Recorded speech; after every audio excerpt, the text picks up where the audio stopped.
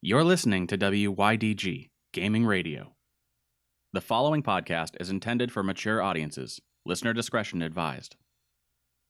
Greetings, everyone, and welcome back to AV Underground, the podcast where we talk about what it's like getting started as a content creator.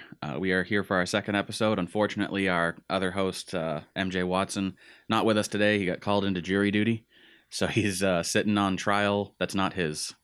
Hopefully doing justice by the American justice system. So anyway, I am here today with Joe Blay of Hey everybody. Joe Blay Designs. America's favorite substitute for the Yeah Dude crew.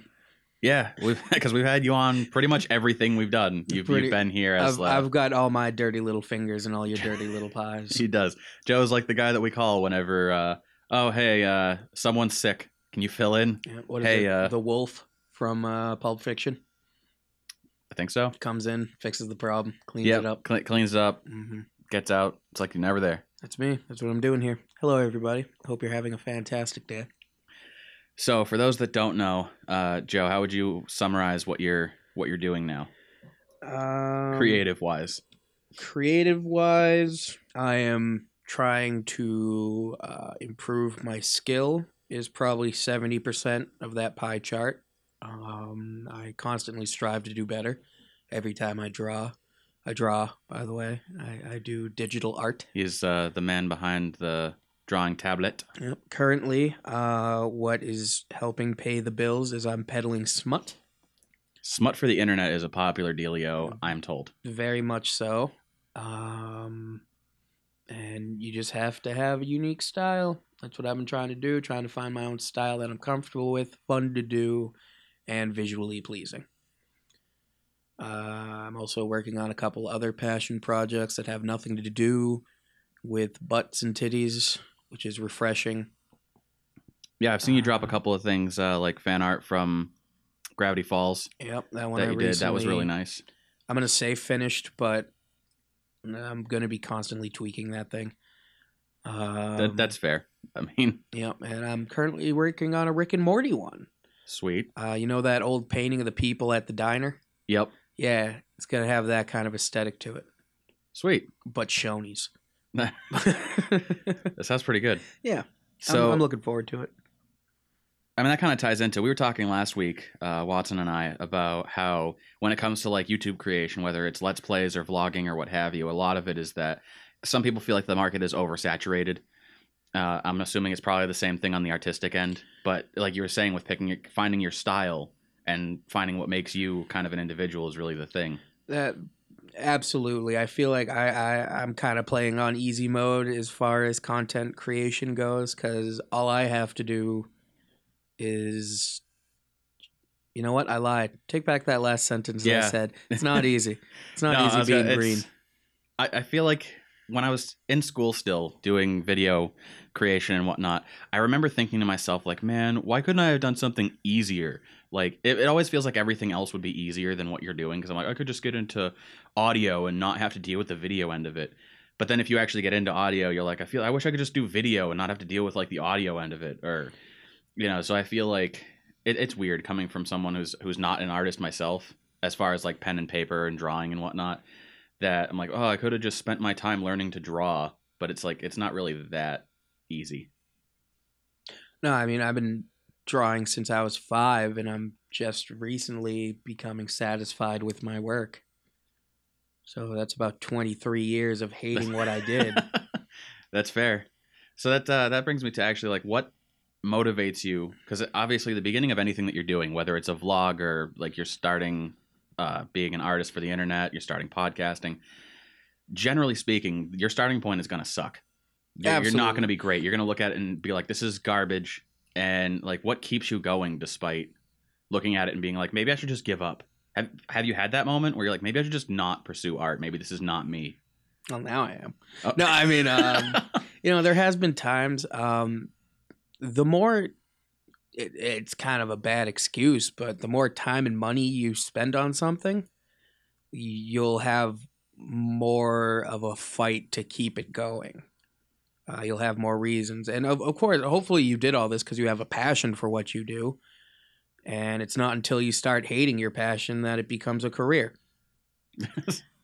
And it's just, you got to make sure when you're young, you have that option.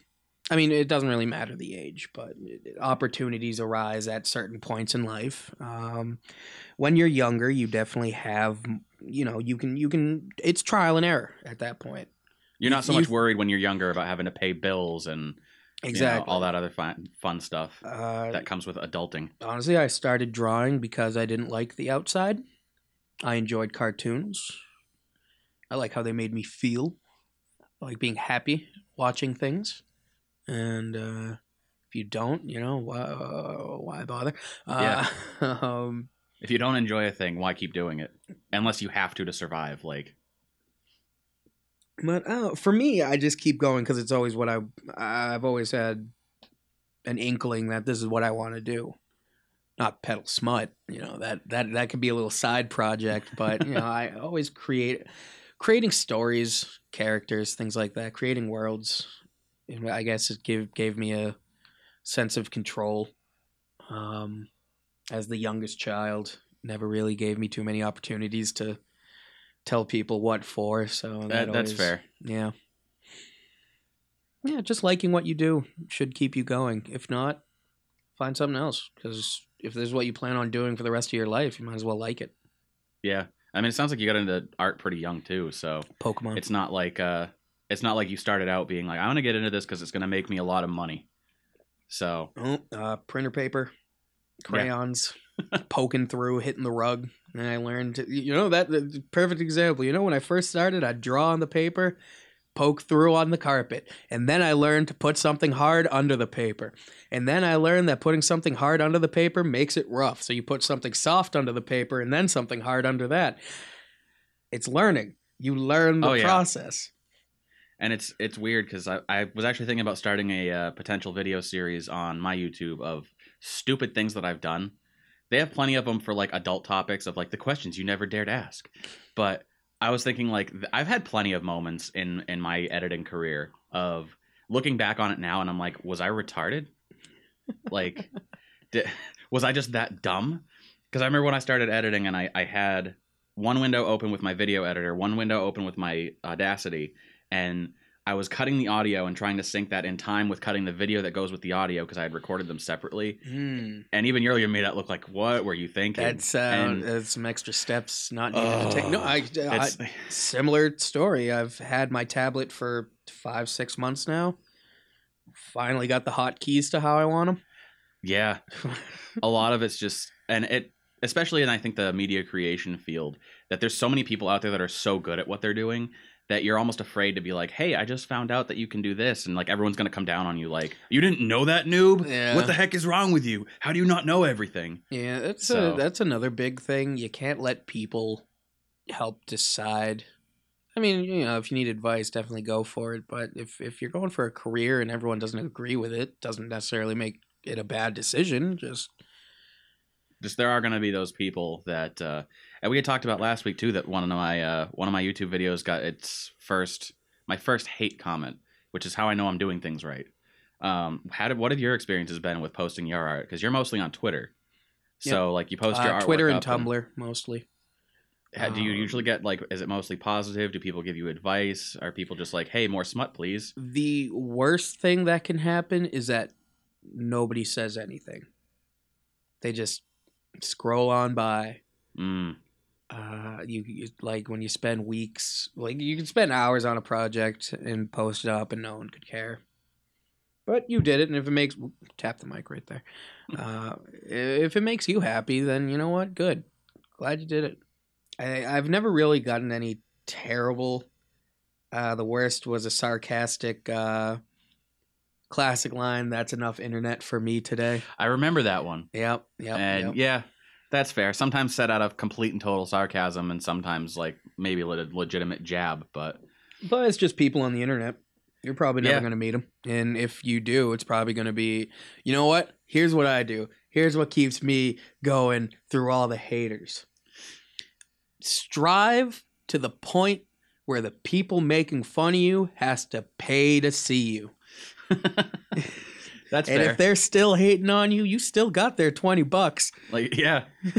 That's always what makes it like, okay, you're hating on this, but like you didn't have to stop and comment on it. So Yeah, because it's gonna be because there's always gonna be people. They're gonna have a bad day, or they're just naturally an asshole. And if they see something that annoys them just enough, I can't tell you how many times I've written out comments on Facebook or Twitter and took a breath and went, I'm not one to start shit, and this will definitely start shit. So I just delete it and go about my day. yeah, you're like, I could argue with them, but why waste my time? Exactly. There's people that don't know you. Yeah. So I wanted to discuss with you practice, because obviously, in order to get better at anything, regardless Carnegie of what Hall, you're getting baby. into, you practice. Yep. So how are you still doing like a drawing a day? What is your practice rate now? I definitely try to get at least one drawing done a day. I have my own warm-up practices I do before I actually start working on things that people pay for.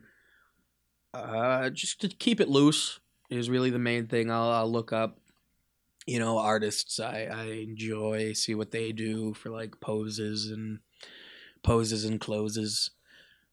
Clothes are hard. And it's really just getting into the frame of mind when you're first like really getting into it, because at this point, anytime I'm not drawing, I think about what I could be drawing. I'm glad it's not just me that has that. Like, for a while, I was like, all I ever really think about is making new content when I'm not making content. It's not even making content. It's just I guess I have a very task oriented living situation where they do their job and that's satisfactory. They then can use the rest of their time for leisure, which is commendable. I mean, most of the country does that. Yeah. I feel like a majority of people are pretty satisfied with, Yeah. just kind of getting by. It's just, you don't want that feeling of wasting your time. Video games helps with that. Reading helps with that. And for me, drawing. And with you, audio, video editing. It's a passion. It's all it comes down to. What do you want to do? And if you want to keep doing it. What was the question? Oh, we're on the topic of practice, like how frequently you practice. And I guess more importantly, really, daily. is... I have my sketchbook with me right now in case there was a lull. Sweet. Yeah, that's another thing. Always make sure that there's like something you can do to like keep yourself focused on it without getting tired of it. Now, was there a pivotal point for you when you started? I mean, you've been drawing for a long time. 23 but years. When you most recently started getting really going with doing stuff for the internet, was there a point when it went from I need to practice and I'm motivated to practice because I really want to get things going, and it just switched over into discipline? So now it's like, this is just part of my everyday now. This is just what I do. I know the exact drawing where it happened. Oh, do tell. What's the demographic for this show? I mean, you said retarded, so I'm guessing pretty. Usually 18 plus. Gotcha. That's our general 18 plus gamers. All right.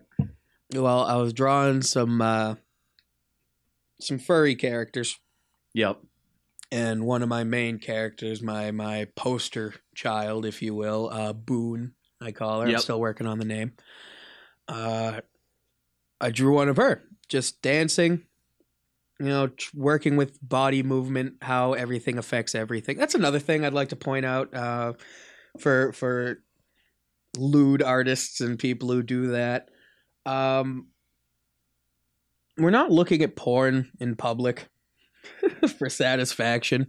Honestly, I can't even watch porn anymore without like figuring analyzing. Yeah, like, oh, her arm, her elbow, her shoulder is raised slightly, so the left tit is higher than the right tit. Things like that. All the basic anatomy and stuff. It's all about anatomy, really. And people would be like, "Oh, you're drawing a dancing bunny. What are you, some kind of fucking sick weirdo? You want to fuck bunnies?" I mean, if no, I don't. But sorry, either way, no one's here to Looney judge. Tunes. Like everyone gets their kinks from cartoons growing up. Yeah. Yeah. Especially this generation. We grew up on Disney, damn it. But I digress. I finished the drawing. I was looking at it up and down, because usually what I do is I'll finish a drawing, I'll zoom out, I'll sit back a little bit, and I'll look at it, and basically I'll just see crap. I'll be like, it's crap. I could change that. Its arm's not even the same size. And but that one, the one I finished, took a look at it. I was like, it's good. It's good. I don't want to change anything. I'm afraid I might ruin it. And at that moment, I was like, I was starting to get kind of satisfied with what I was doing. Instead of, it became less of a struggle at that point. Yep. Because especially when you draw traditionally your entire life and then go to a digital tablet, it has a whole different feeling. Hotkeys, what the hell are hotkeys? The only time the keys are hot is when the computer's struggling in summertime. Yeah. Did you find it? I mean, it's definitely got to be strange switching from a traditional pen and paper medium to a digital medium. Was there a point when you were like, maybe I just don't evolve with the times and I just stick to pen and paper? Or were you like determined, like, no, I'm figuring this out. I'm going to do digital art. I've told you part 1 of this story, but now there's a part 2. Oh, sweet. I like part 2. I've told you before when I first got the tablet, fancy tablet. I don't mean to brag, Wacom Cintiq. It is a really nice tablet. The stylus has an active eraser function where you flip the pencil, the stylus over, use it as an eraser. For the longest time, because I was drawing traditionally my entire life, I would brush off invisible eraser flakes that did not exist on the tablet. I remember you telling me about that. But now, when I draw traditionally, I draw way too big because in my mind I can shrink it down. Okay. So it's kind of shifted, really. It's finding a balance. If you plan on doing both, if you plan on doing more than one medium, definitely practice in all those mediums, which would probably be smart because if my tablet ever goes down, it's back to pen and paper for a while. Yep. How do you deal with? Because I'm assuming like everyone else that does anything creative, you have those days where you wake up and you're like, I could just not today, and sometimes it's fine. Like, okay, I'm taking a day off. I'm just going to like lay around and watch like garbage television for an entire day and eat Cheetos and do whatever. And you need and those. Getting back into it. Do you find this like a struggle getting back into it after one of those breaks? Or are you kind of like, no, I had my day off. I'm recouped, ready to go. Like I said earlier with the sun and sport thing, it's not an extremely taxing. Like with you, if you have to edit a video and audio, that could be hours of time out of your day. But with me, I could just draw like a little pooping smiley face. I drew something today. Is it impressive? No, but I did it. It exists now, and it didn't. Well, yesterday. There we go. I'm basically a god. Something with nothing, and now it is. The point, but having days like that is definitely needed. Because you can't just. I actually fell into that. I'll call it a hole. For a while because I was like, I'm not going to intake anything. I'm only going to give to the creative community. I'm not going to watch any shows. I'm not going to watch any movies. I'm not going to read books. I'm just going to do mental vomit through my arm onto the internet. And then you get fried out. You become empty. There's no creative juices of what you left once were. in you. So you take a break. You watch some goofy cartoons. You eat a bag of Cheetos to your face and hate yourself for a couple hours. That's all part of the human condition. You just need a reset. The point is, give and take. But preferably give more. That's fair. I'm starting to get into that now too with when I just got out of school and when I had like my vacations and whatnot, I was constantly like, I need to be making something every second of every day. I can't be watching movies. I can't be the same kind of idea of like, I'm just going to hold my camera all the time and make something out of every moment. And that all sounds great until you realize that like you can't do this. You get burnt out. Absolutely. And so now I'm like, yeah, I'll sit around and I'll hang out and just watch a really bad movie that I know is going to be a bad movie. Yeah. But that's like the fun of it. And then I'm like, okay, well, what from this can I take? And I find that it's not even an effort anymore. If I'm watching a bad movie, listening to a podcast, driving somewhere, my brain's always thinking about things that I want to make, things I want to do, side projects that I may or may not get to. but the ideas just keep rolling, and that's been my mode of thought, is just like there's always something that I'm getting out of everything I'm doing. Yep. 2 more notes on this topic I have. One, there was this, I can't remember, I'm terrible with names. There was an animator who wrote basically like the quintessential book on animation. If you're getting into it, I highly recommend it. I don't remember the name. If we figure out the name, I'll toss it down in the show notes. And one of the pieces of advice he has is work in complete silence. Don't have music. Don't have any distractions. Yep. That's a terrible piece of advice, because then it's just you and your work, and that can drive you crazy. Like when I draw and I'm in like a very what's the word I'm looking for? Like flow kind of state? Yeah, like a good workflow. Almost like everything is just tunnel vision on what you're doing kind of state, or not really that. Just I my hand is listening to me as I draw. It's just, a good art day. Everything's working in harmony. Yeah. I'll have music. I'll have, let's plays and shit play in the background as I work, cuz I don't know, just being in complete quiet just with the sound of the pen, that's insane. That I'm pretty sure that's how The Shining began. It was just a big empty room with the sound of a typewriter, and then he lost his mind. And then the second point, so yeah, just, work comfortably. Not everyone's going to have the same work style as you. And always have a notebook. Always, when you have an idea, make sure to get it out, because that's just going to sit in there. You're going to get tired of it. It's never going to be made. I've had to do that a lot lately, actually. Absolutely. White noise helps. If you ever have those times where you're laying in bed and you have that idea, you know how your ideas like really kick off right as you're about to go to bed. Of course, or if you're in the shower. White noise definitely helps with that. Definitely have a notebook nearby. I actually keep mine. I guess it's harder for people in relationships. I share my bed with my notebook. Okay. Because I sleep away from my side table. Any distract, I just have it there. I need it because any extra step, it's not going to be written down. Yeah.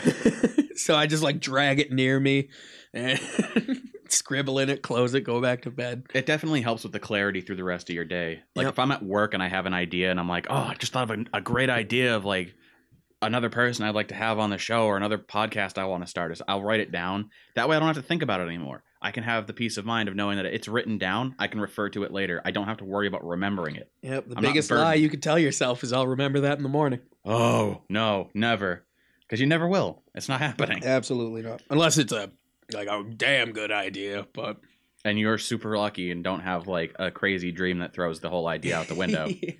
And then you just wake up thinking about that dream. And then you're all sorts of messed up. And I mean, the point is just do it. Is all it really comes down to. Make sure you're comfortable while you're doing it and do it. Now, I had asked, Watson and I went over on our last episode of like the people who inspire us, the people that we look to for both inspiration and motivation. So who are some of those people for you? It'd be a lot of random names, because when I was about 15, 16, we got the family computer. Yeah. Came across DeviantArt. Which was really big for a long time. Absolutely. And through the next 13 years, I've been slowly filtering and finding these artists on different platforms that I'll go and look for, because I love their work. But I mean, going back, I guess main inspirations would be, I wouldn't say Disney. He wasn't exactly first. He just knew how to market. Fleischer. Yeah, not even Fleischer. I mean, even I don't know. Even maybe not who got you going, but like who inspires you currently? Currently, myself. Okay. I know you've had a lot of back and forth with Rabid Cowolf, if I'm pronouncing that right. Yep. On the Twitters. Yep. I'm too afraid to ask him to be my internet friend, but Okay. I'd like for him to be my internet friend. He draws very cute work. Definitely, it's definitely not to everyone's taste, but it's good work. And then, like, one time I asked him, I was like, "Hey, what size canvas do you use on your art program?" And he's like, "Paper and pen." And I'm like, "Oh, all right. You just have a damn good scanner and can draw it clean. I commend you immensely." It's weird when you start to find out some of the things people are using for creation, some of people's methods for things. Like, I had found out one of my favorite directors, Don Hertzfeldt, who did World of Tomorrow. He just recently put out World of Tomorrow Part 2. I think it was late last year. Or early this year. Day after tomorrow. Yeah. World of Tomorrow, The Burden of Other People's Thoughts. And they had an interview with him, not with them in the movie, but I think it was Huffington Post. Don't quote me on that, because I just read the article. I didn't care who wrote it. It was an interview with Don Hertzfeldt, and they were talking about his creative process and what he does. And he was basically like, so I essentially just lock myself in a room by myself, and I don't come out until stuff is done. And they're like, with the kind of creations he makes, I don't know how much of his work you've seen, but it's out there. Yeah. Very strange, and I've had plenty of people that I've showed his work to that are like, what drugs is this guy on? So they actually asked him, they said, well, what drugs do you do? Like, what gets this? And he's like, oh, I don't do drugs. I have to have a completely clean mind. I don't drink. I don't smoke. I don't do nothing. And like, so basically it's just insanity. Yeah. But I mean, that's his thing, locking yourself in a room. Same thing with and Frank Zappa and Salvador Dali. They didn't do drugs. Whew. They were just eccentric. Eccentric to the point of melting time, like. Yeah. Whew. But yeah, I thought that was interesting when you start finding out like how these people work. Like I just said, Dali, his process, from what I hear, I don't know if I haven't talked to Dali because he's dead, so I haven't got confirmation. But he'd have this big comfy chair that he'd sit in with a brass key in his hand and a brass bowl underneath. And he would just sit there and start to nod off. And as he started hitting those first points of sleep, his hand would let go of the key, hit the bowl, wake him up, and then he'd just draw down whatever was in his mind when he woke up. That's a really interesting process. It's real, because like that stage between awake and asleep, it gets pretty kooky. Yeah. The point when your brain's not really quite sure the difference between reality and the dream. But also he had a pet anteater, so maybe he was just a bit of a wackadoo. I could be. I mean, really, at this point, do we care? No. He left a legacy. Yeah, he's one of the most influential, and I think of him as like one of the old masters. No, he was doing his shit through like 40s and 60s. So have there been for you other things that you've, because I know as far as I'm concerned, before I finally like worked my way into video and audio, you know, I've tried computer programming, website programming, computer service and repairs, and various other like, oh, maybe I'll get into this, maybe I'll find my niche in this. And I've always had this feeling to myself like I need to do something, but I never really knew what it was. I knew that going to anime conventions and talking with like the artists, the creators, getting to know them and being in the industry was like really made me happy, but I wasn't sure how to work my way into it. So like, I guess, did you, again, you've been drawn for a long time, but did you really find your way into that? Or were there points when you're like, I'm going to try doing this and maybe this will be my path in life? And with drawing, you can always find time for other things. Like, I definitely, but I mean, that what you just described, that's life, isn't it? Oh, yeah. That's just you keep trying different things until you find what exactly. sticks. I don't know. I guess I was lucky and I found what I like to do at an early age. Yeah. Really, it comes down to arts, smarts, or sports. I like that. That's honestly the first time I've heard that. And I just made it up. So. Okay. Put that on a t-shirt. Those are the three paths you could take. You can mix a little bit, but you definitely can't do all three. Ain't that without losing your mind, at least. I thought it was kind of weird, too, because when you see these big successful people and they sit down for interviews and they're like, oh, Mr. Spielberg, when did you know you wanted to be a director? And he's like, oh, I've been, making movies since I was like 3 years old. Or I don't know Spielberg's story. I'm improvising here. But as an example, like you get the stories. It's like, I've been doing this since I was a kid. I was destined for it. And sometimes that comes off to people as like, Well, I haven't really been doing anything since I watched a lot of cartoons. I played outside. Like, there's not a career in that. But what I've realized after, I'm 27 now, and I spent the last 2.5 years face first in college to get my degree for film. And which feels like it's a little late in my life to be trying to work on something, which I'm sure sounds dumb to anyone over the age of 30 who's like, dude, you're still really young. Like, shut up. Exactly. There's this retired guy never had an art class in his life, and he paints these beautiful, like, old paintings that look like they were done during the Renaissance. Never a lesson in his life. He just had the time and went to it. Just did it. But I know that now if anyone were to like, oh, when did you realize you wanted to get into video? In honesty, wasn't until I tried starting a YouTube channel and realized that as bad as I was at editing, I liked doing it. Yeah. But I could always, back in the day, you were there for the Hartwell Report. Yep. We had an old video camera that honestly, like... Cassette. Yeah. It had ribbons in it. It used VHS. And we didn't even have a battery for that thing. We had to have... It was like a 6-foot cable plugged into the wall.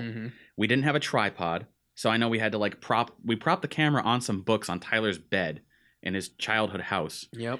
Moved his desk and then had my laptop set up, and we just recorded on that thing. And there was no editing. Yep. Stopping the camera. It was a single take. Yeah. I don't think we ever did 2 takes. A single take, fade out, shut it off, move locations, turn it back on, start up, single take, made commercials for it, which was amazing.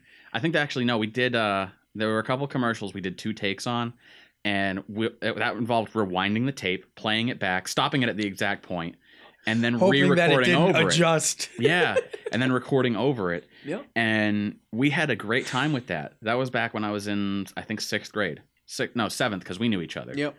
And I mean, I could call that up and be like, oh, I've been doing this since I was young. Yeah. I was obviously the prodigal child. I held a camera once. But I mean, really, I did a lot of things when I was young. I mean, you remember in high school, I was that fickle kid that changed religions every week. Yeah, I mean, this is not your first college experience. No. This is the first successful college experience. It sure is. Because my first one was for game design. I was going to say earlier, if there's anyone who could wax on about trying to find their passion, it'd be you. Yeah, because boy, did I. For those that don't know, I don't know if I've actually told the story before, but when I was 16, I dropped out of high school. Not because it was hard or because it was, I just felt like I needed to do bigger, better things. And granted, I wish at that my time, mom was that cool. Honestly, I'm sure it was a total headache and struggle for my parents. And I make the joke with my father now. I'm like, hey, when the ceremony comes around in May, you can finally see one of your kids graduate. Because both my brother and I dropped out of high school. I dropped out at 16 because I wanted to pursue something bigger and better. I needed to find my passion, and went to college at 17. For those that I didn't know at the time what a disaster this was going to be, but name drop DeVry University online. Dude, they're going to sue us. Are you kidding me? They're on the opposing end of every lawsuit right now. I got a settlement check from them for like $100 to please not sue them. And should have been like, no, yeah, I want more. At the time, I had forgot that I ever attended there. I had finally finished paying my debt to them. I made it through like 4 semesters, and then realized that I was too young and naive to really like commit to a college education. I got too wrapped up in my initial relationship. If their college has commercials on G4, probably not the most reputable college. Which is oddly enough how I found them, because G4 was that dancing waitress with the little spin table with the ketchup on it. Yeah, I know. I miss G4 a lot, which is part of like when I started getting back into the media production type deal. I was like, that's what I want to do. I want to bring back a G4 type feel, but to the internet. And there's plenty of people doing similar things now, but I digress. So I, failed out of college. I failed 2 semesters in a row, and then they're like, you don't have money anymore. Your FAFSA failed.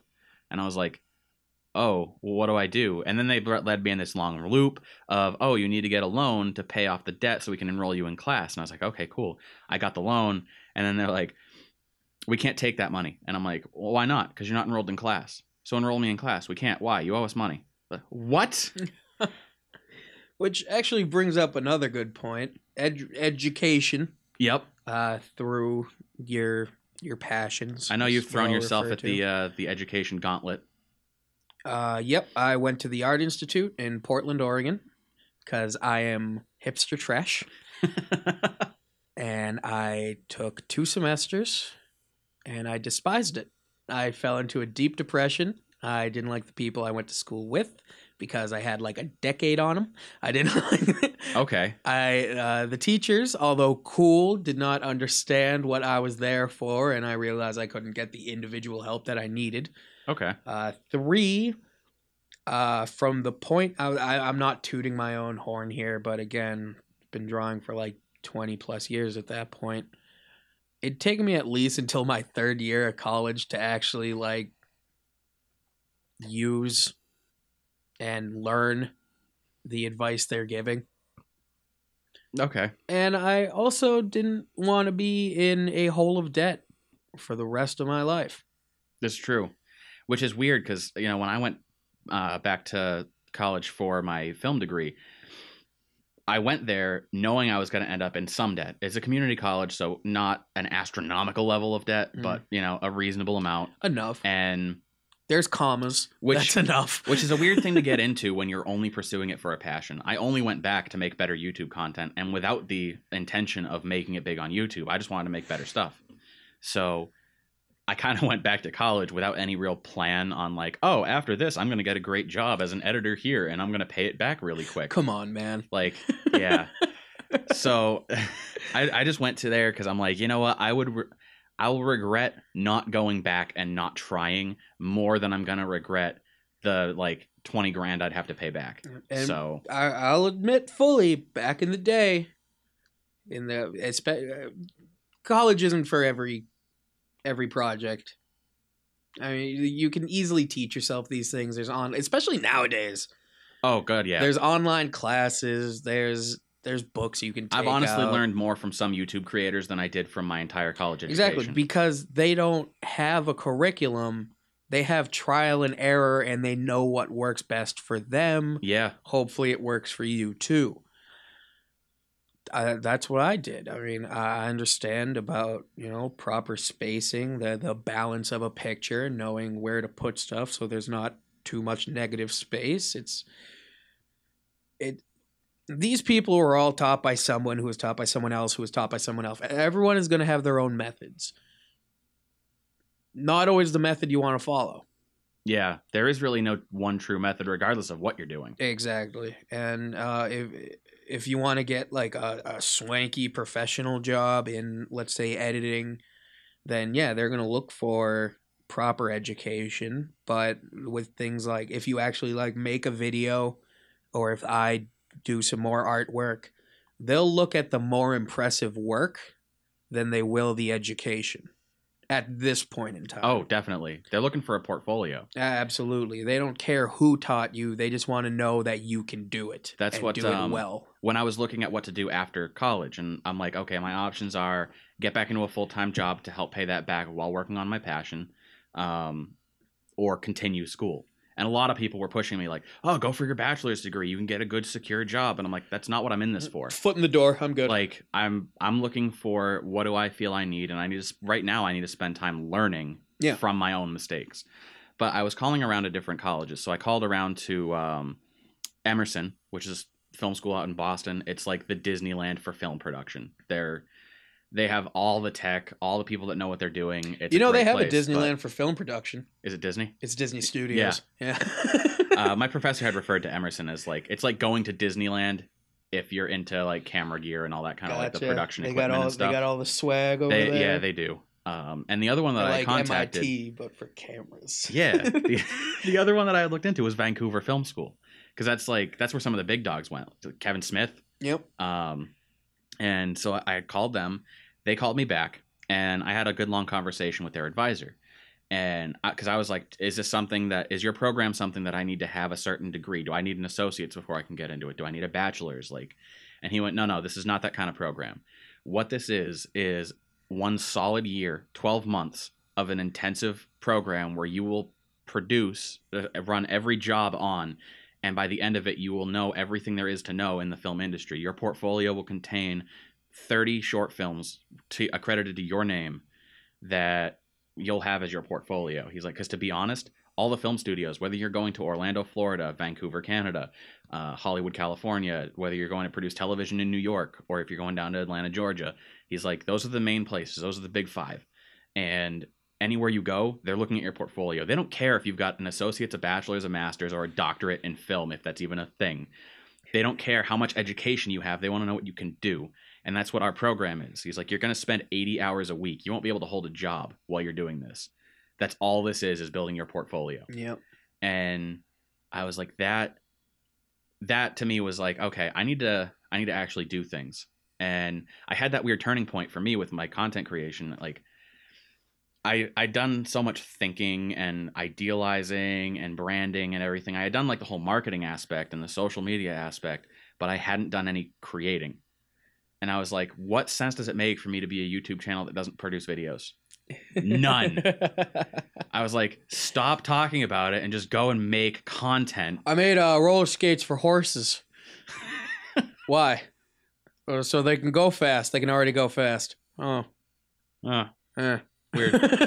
I've come out with the automatic DVD rewinder. Yeah, exactly. I hate when people don't rewind their DVDs. Oh, man. Blockbuster. That's why they failed. If they didn't spend all their time rewinding videos that people didn't rewind. We're getting off topic. No, just a smidge. But yeah, I mean, my education really, it had nothing to do with the job. It was all just the passion. Yeah. I mean, especially if you're going to be in a classroom, they're made for a wide audience. It's not going to be detailed to you, your strengths, and that's why you got to go rogue. If you're going to be what I like to call guerrilla content creators, yeah, you know, they're not under one man. They're just making whatever. You got to learn yourself. You got to be better. You got to get good. Get good scrub. Got to get good scrub. I will say, like, I really enjoyed my college experience. It's definitely not for everyone. Yep. There are definitely people out there that you're going to probably do better learning from online content. Some people are just going to do better in an education setting. I did better being able to network with people who were also interested in video. And you find people that you click with and that you're like, I'm gonna like these people. We're gonna hang out and we're gonna know each other outside of school. And then you have other people that you're like, all right, they're just here to try and be the next Spielberg. Everyone wants to be a director. No one wants to be like the camera or sound guy. So I was like, I'm just here to learn everything. Another great piece of advice if you're still in the learning process. I mean, you're always in the learning process. Oh, it never ends. You never stop learning. Just if you ever think you're done learning, you're not. You breaking the fourth wall here. You, audience, are never going to be good enough. It's true. There will always be someone better. Do not think that just because you can do this, you can't be replaced. Use that to become better. You will become better, but you will not be great. It's a never-ending process, and I don't know at what point really on your process you're at, but for me, I've been trying to find that balance between, I know consciously that no matter how good I'm doing or where I'm at, if I'm making like Tarantino film level like stuff, or if I'm at Spielberg level, or like wherever I'm at in life, no matter how good I get, it's never going to be good enough for me because I always want to improve. Yeah, but also understanding that, you know, I've made it this far and being happy with how far I've come, but that's never the thing. really. As you work on things, you do improve. With everything you do, a little bit of improvement, you learn something new. If not, seek things out. You know, get out of your comfort zone is definitely one of the biggest things. It's getting to that point where I'm gonna have to figure something out. I've been doing background colors. I was gonna say, when you do internet smut, like, how do you break out of that out of a comfort zone? You know, it's really tough. I was drawing just basic shapes. I was drawing a lot of squares, which threw me off. Buildings are hard. That's mainly why I'm doing these posters, is because background colors, lighting, and buildings have always been difficult for me. And you think, well, it's just a cube with some cubes next to it. Nay, I say, those things go off in every angle. Especially if it's like a cabin or something. And it's just, you gotta, I don't know how to word it without making it just sound like I'm repeating myself. If you want to get it, do it. Love what you're doing. If not, find something else. If you're walking down the street, you see a music store, pick up a harmonica or a slide whistle or something. Have some fun. It never hurts to experiment with weird things. I've found some strange sources of inspiration that I never thought I'd find. Like sometimes for the job that I'm working now, I have some days where I'm just copying code for the back end of a website, and then I have days where I'm editing PowerPoint slides. And it's like, even in that, I'm still learning things that I'm like, oh, this is neat. I could take this element and apply it in a different way, and it would actually be interesting. So, I mean, you find inspiration in weird places. Sometimes it's bad movies. Sometimes it's a slide whistle. Personal piece of advice, just from experience for you older cats out there. You be like, oh man, I'm not creative. I can't think of the things like the creators of Rick and Morty do. They're bonkers. Or like, oh man, this book is insane. Do not take drugs in the hopes that it will make your work better. Do good work first and make sure you're good at it, and then do drugs to see how it changes. But I'm not going to tell you to not do drugs. I'm not your dad. But, just make sure you're confident in what you're doing before you do it on some sort of mind-altering substance, because that can make you hate it instantly. As a disclaimer, Yeah Dude as a brand does not endorse the use of drugs.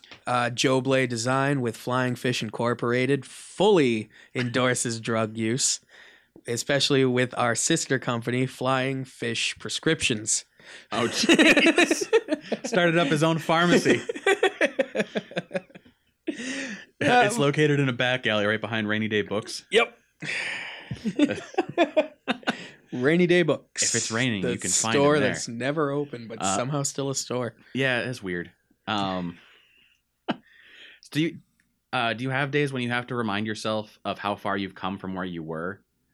Because I know, at least for me, a lot of times if you don't think about your past and you just kind of focus on moving forward and focusing on the fact that I am nowhere near where I want to be, it can get kind of disheartening.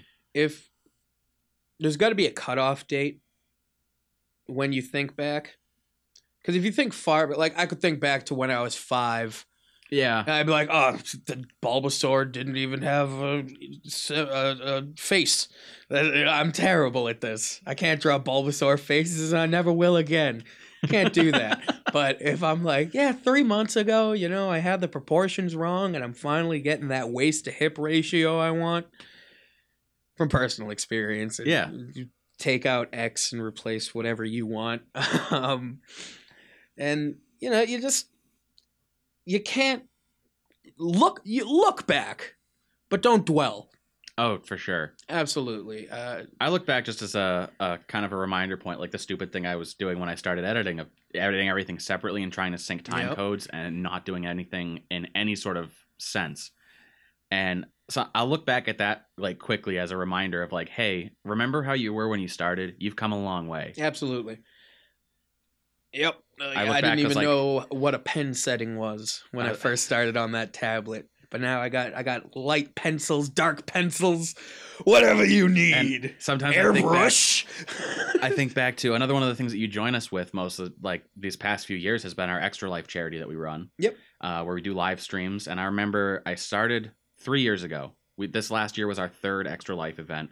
And the first one we did, we tried a live stream. And it was my first experience ever touching Twitch, period. My computer was garbage. It didn't handle it well. We had a great time playing Hotline Miami, but it was a garbled mess between the audio and the video. It didn't come out great, but we had a fun time doing it. Yeah.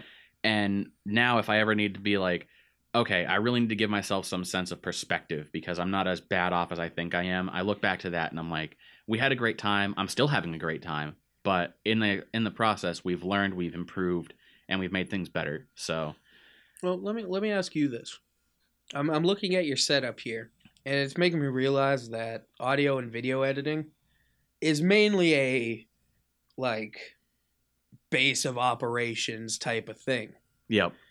And with me, I get off easy. I could just put a notebook in my pocket, sketch some things out. I'm still doing what I need to do. How do you make this portable and practicable, I guess? Okay, so that's kind of a multi-part answer. I mean, yeah, my base of operations is here. If we're doing podcasts, it's in this studio because this is where I have the soundboard, the editing software, the recording software, and all that stuff. But for those that can't see, I do operate off of a desktop.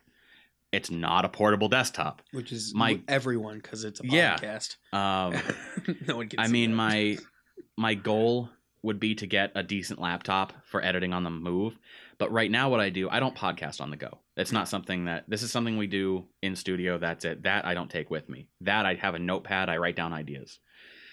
When it comes to video, I've been in an awkward position because I have a Nikon D5300 and I bought the camera last year because I wanted to have a DSLR, something with swappable lenses so I can take something with me and do video out in the world.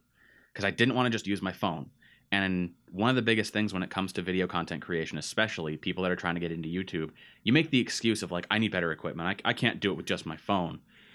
And we had talked about that last week, but I found an app for my phone called Action Director. If you're on Android, it's Action Director. If you're on iPhone, good luck. I don't know what's on there. Probably iMovie. But it's basically video editing software for my phone. So I have done a few projects. It's not anywhere near as powerful as Premiere is. Yeah, I assume it'd be basically like a Windows Movie Maker. It's similar. Yeah. I can import the clips. I can shorten them. I can make them different durations. I can apply different effects, color grading, all that kind of stuff. But I don't have the freedom to like add music and fade in this and cross over that.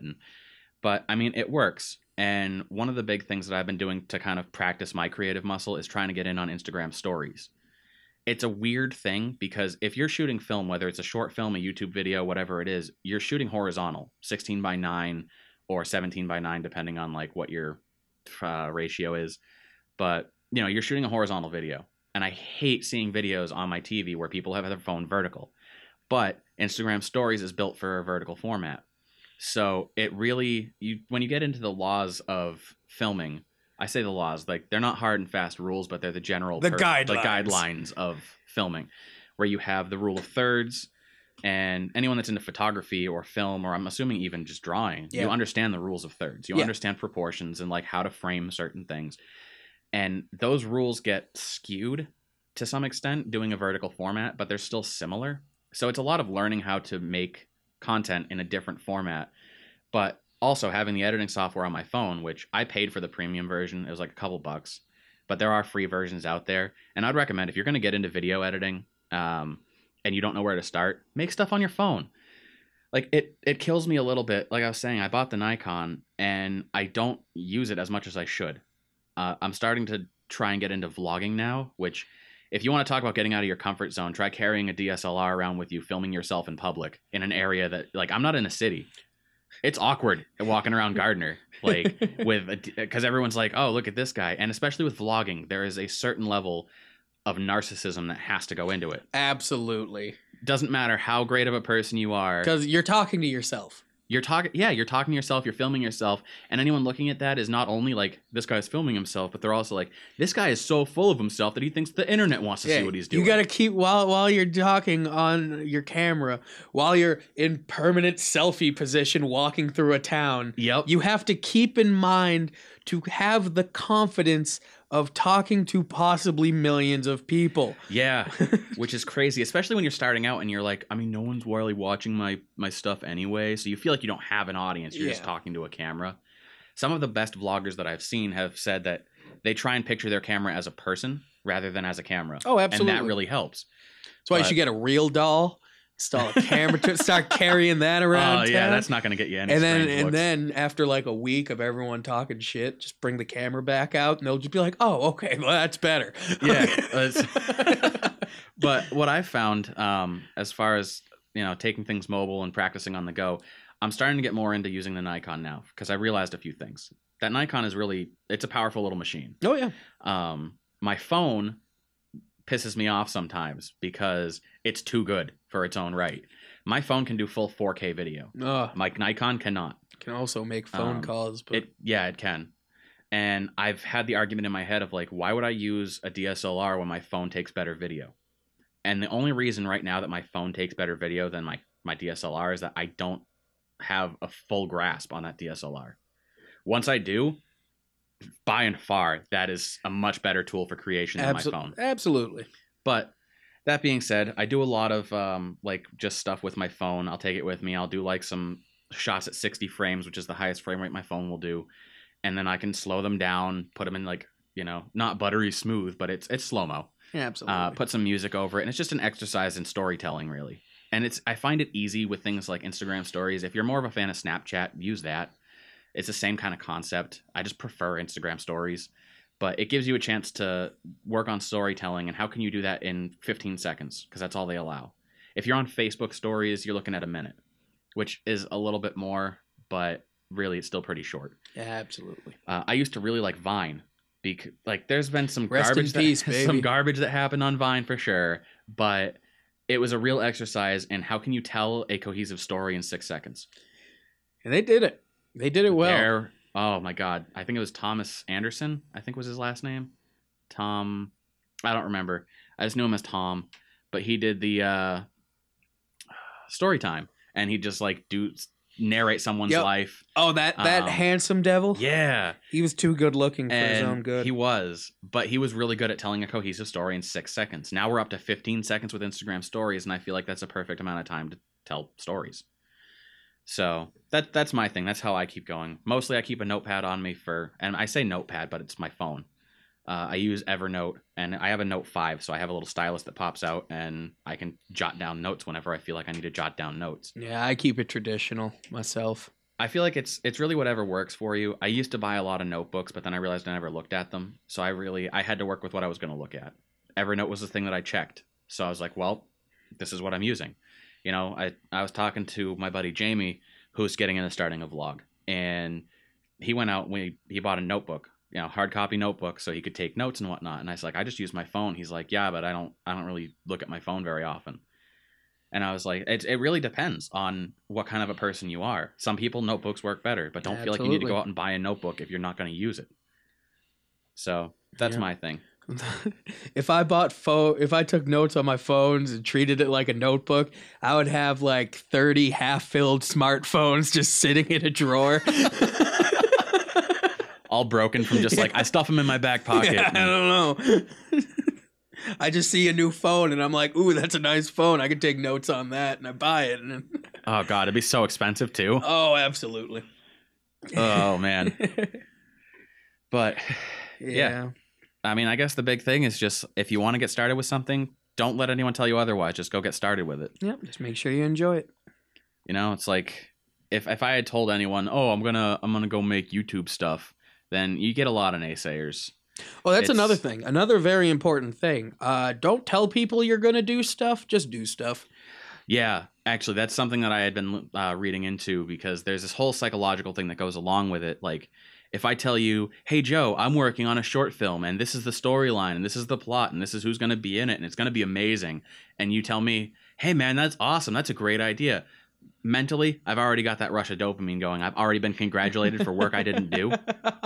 Yeah, absolutely. So then I'm like, why would I bother doing it now? I've already got the congratulations for having done nothing. I already got my good boy pats. So now when I have a new project in mind, all I do is I'll tease at it. Oh yeah, I'm working on a new project starting next week. It's going to be going live on Tuesday. Check it out. And that was last week. We dropped our first episode of AV Underground. Here we are with episode 2. Perfect. The first episode was way more popular than I thought it was going to be. But I think that's a lot of, again, tying back to life of trying to get into doing something creative, is providing value to, whether it's your listeners, your viewers, your subscribers, whatever it is. And I'm like, if there's value that I have, it's telling you guys like the struggles that I'm going through and bringing the struggles that other people are going through that are trying to start out. You don't want to listen to some schmuck in his garage tell you about how you need to buy 5,000 books to not live on a futon anymore. Yep. And this is my new Ferrari. I got 100 Lamborghinis in my Lamborghini account.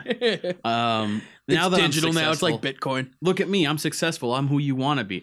I'm not here to tell you that. I'm not here to tell you how to get rich quick. I'm not here to tell you how to become successful overnight.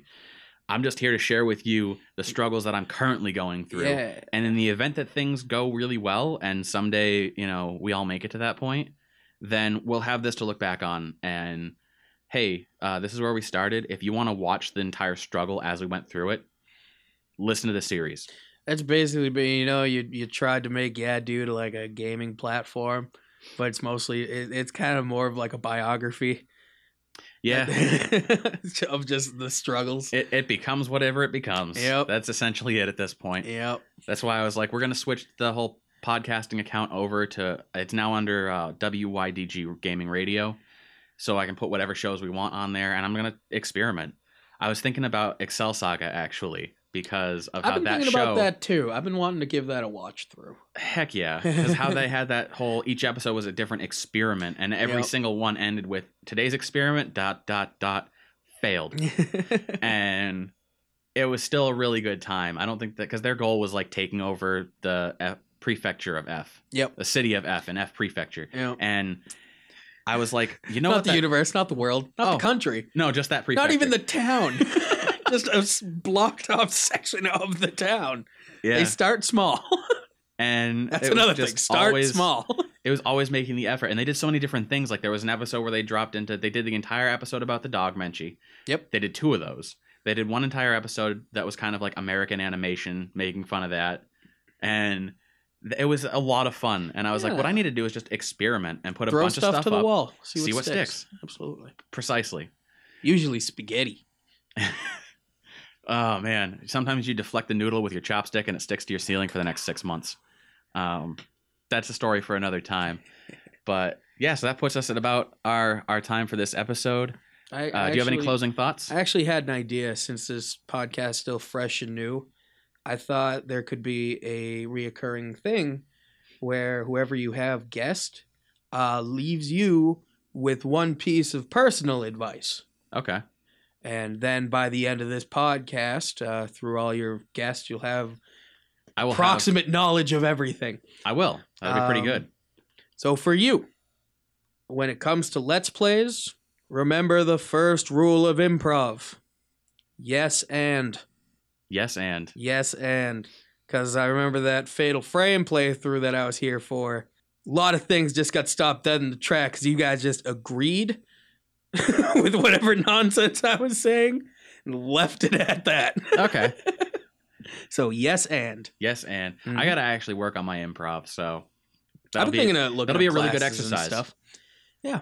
I was debating on that. I was like, I kind of want to go back to college, not to pay for it, but like just to go and sit in on a few classes on theater, drama, improv. Absolutely.